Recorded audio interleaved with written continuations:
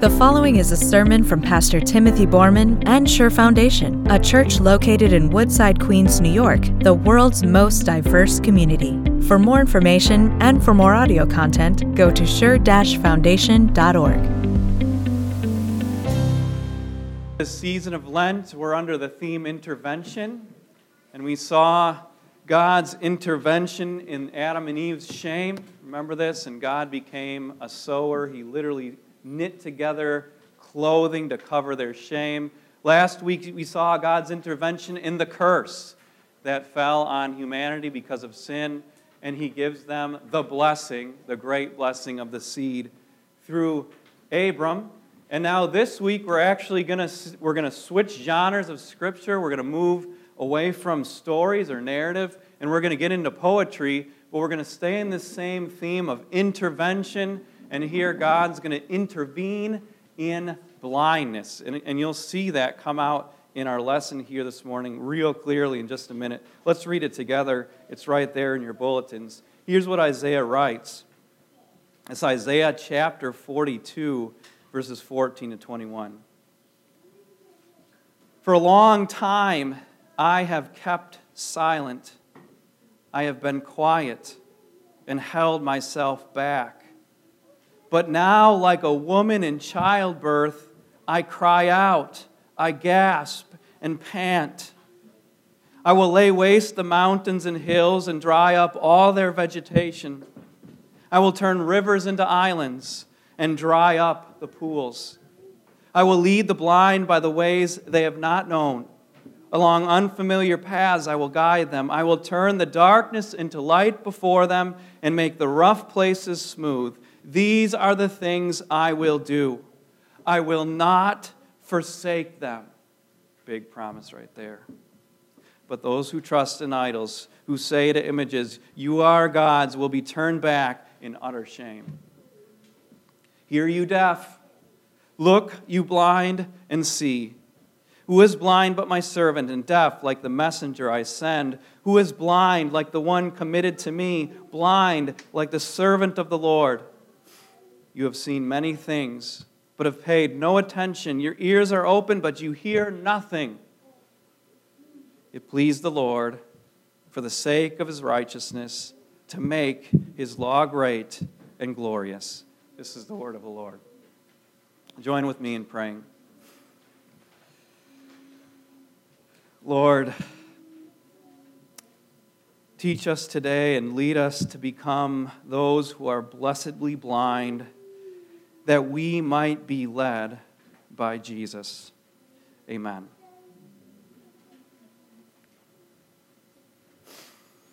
In the name of the Father, Son, and Holy Spirit, amen. So, I was actually poised to put into Google Images this search phrase. It was this: travailing woman. Now, if you don't know what a travailing woman is, that's okay. Because a week ago, I didn't either. In fact, I had to look it up. And the reason I looked it up is because of the King James translation. For those of you who love the KJV, this is the way the King James translates the last portion of Isaiah 42, verse 14. This is what they said back in the day. Now will I cry out like a travailing woman. So I had to look up this word, travailing. What does travail mean? Well, travail means to labor. It's a laborious, painful thing.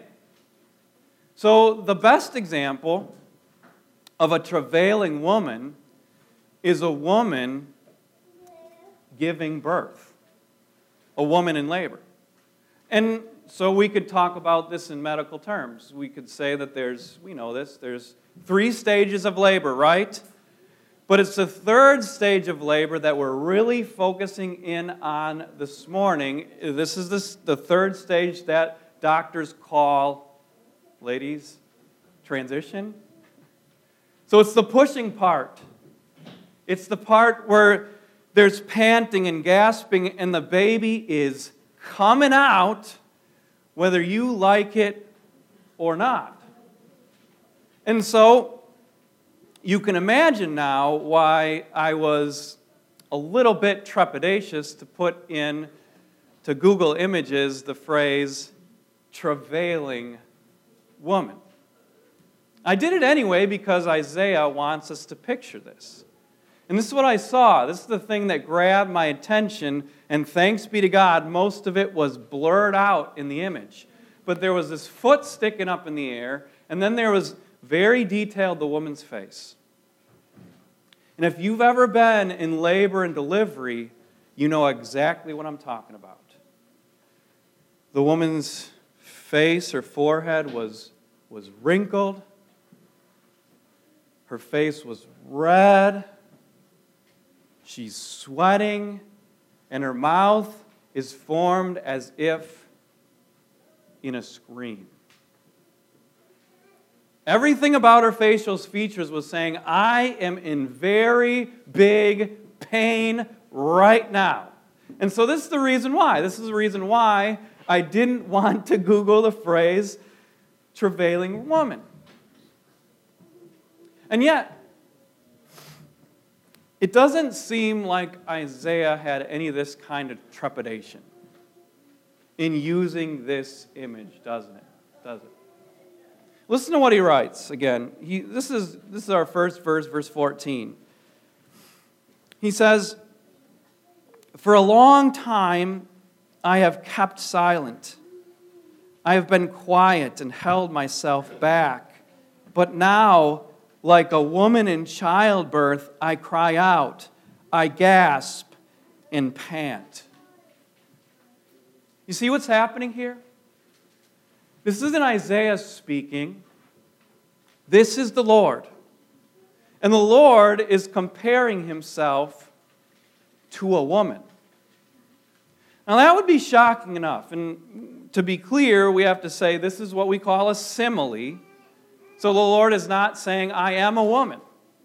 And we shouldn't begin to refer to him with feminine forms.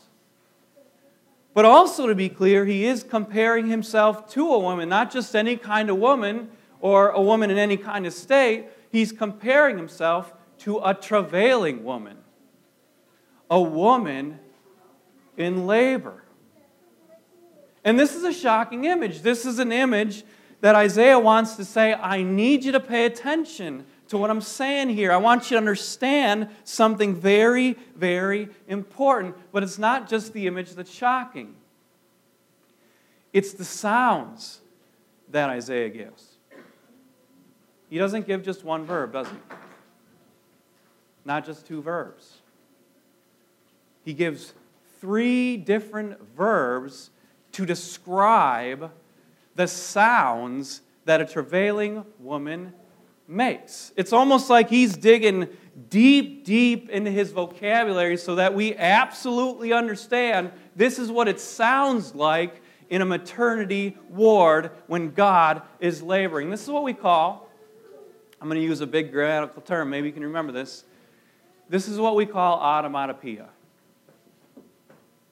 You know what automatopoeia is? Automatopoeia.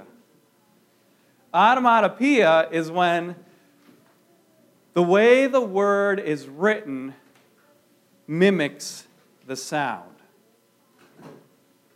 So to understand this, I'll give you a few English examples. Here's a few English examples of automatopoeia. We have words like sizzle and words like drip. And we have words like cuckoo.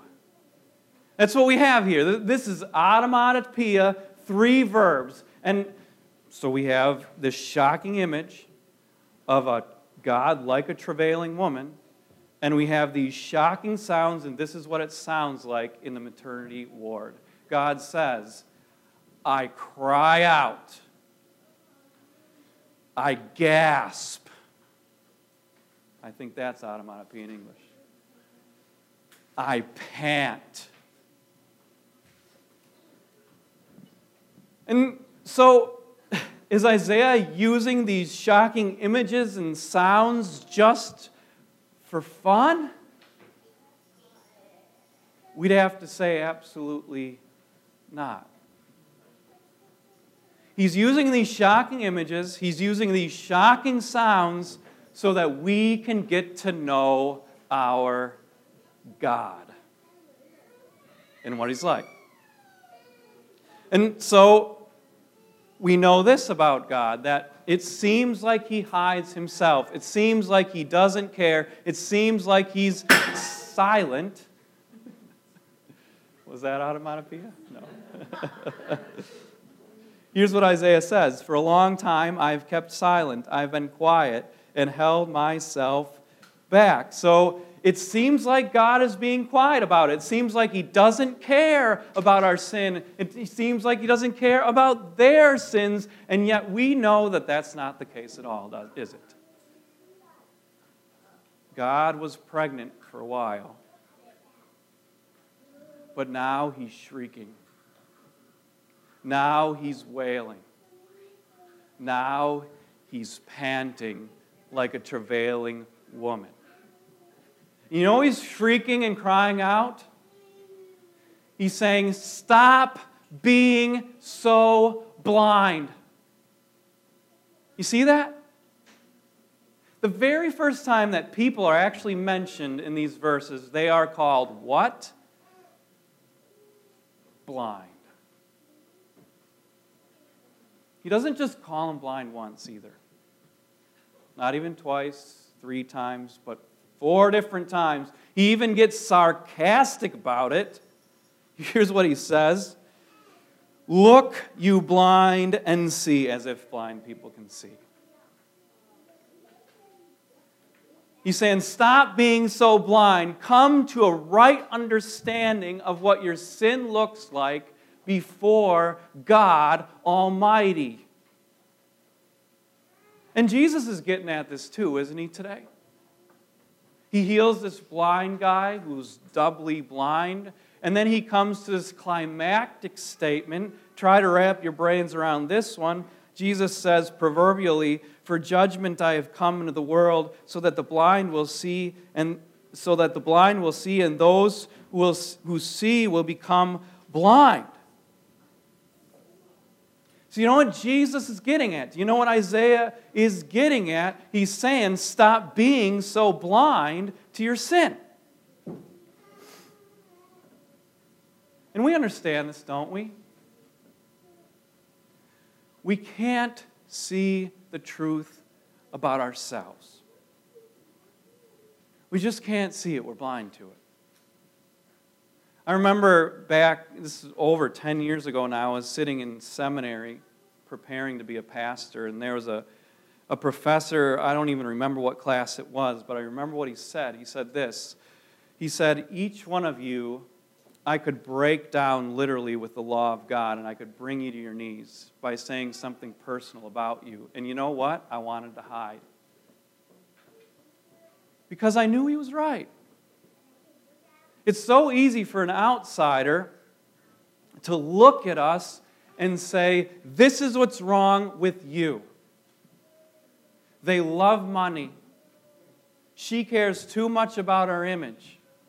He works too much and neglects his family. It's so easy for someone to look at us, and we could do that this morning, couldn't we? We could look at each other and we could probably say, this is what's wrong with you. But we can't see it about ourselves. We're blind to it. And when we finally come to that realization that we're blind to the depths of our own sin, that's when we become the blessedly blind. That's when we become the blessedly blind. Because that's where Isaiah and Jesus want to bring us. And it's interesting, this lesson. I think it's very interesting that Isaiah actually doesn't promise to restore sight. Right? You actually don't see that in this lesson anywhere. He promises many things. He promises to level the mountains and make the roads straight. He promises to do all these things like make idolatry look stupid. He promises to bring light where there's darkness, but nowhere does he actually promise to give to you sight. This is what he promises instead. He says, I will lead the blind by ways they have not known, along unfamiliar paths. I will guide them. So he's saying the Lord's going to bless and lead blind people. He's going to take you by the hand and get you through it. He's going to take you, even though you don't know the way, and make sure that you walk a path that is absolutely unknown. But He's not going to give you sight. He's going to teach you instead to trust in God. So that's what we have here. We have the blessedly blind being led by God. We have lots of gospel promises here in Lent, don't we? We saw that God is a sower. He knits things together for us. Last week we said God is going to become a seed to reverse the curse. We saw before that God is like a travailing woman. He suffers for us. But now we're seeing that God actually becomes for us a guide dog. He's going to get us through whatever we're going through. Because His mercy is so great. Now, why can you trust this God? Why can you become blind? I'll tell you.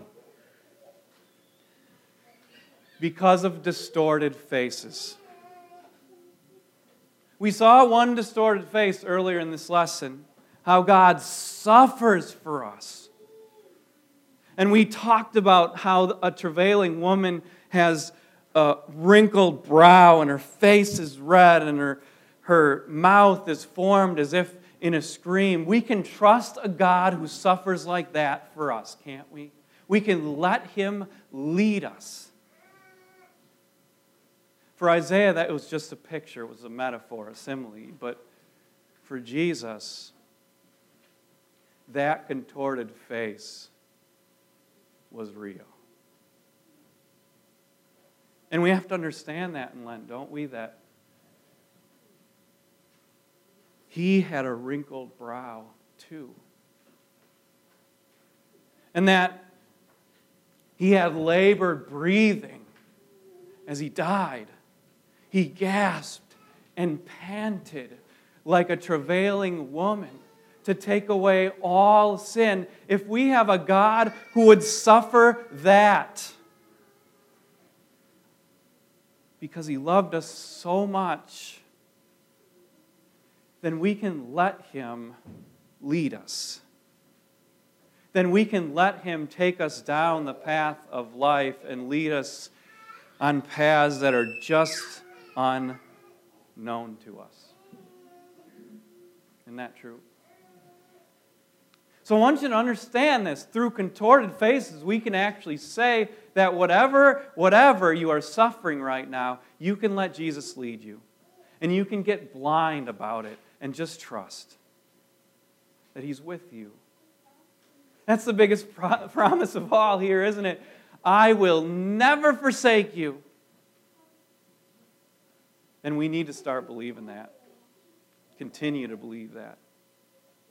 I'll tell you why. There's some images that we'll just never forget. Some of them we probably wish that we could forget. We saw them and we never want to see them again. But this is one of those images that we have today that we'll never, ever want to forget. Why would we want to forget love like that? Love that brings about a suffering and contorted face. This is a face that says to you, I will never, ever forsake you. I'm with you, even despite your sins. This is something that we want to meditate on. It's a powerful image that calls us into a new relationship with this God who is like a travailing image, a woman. Amen.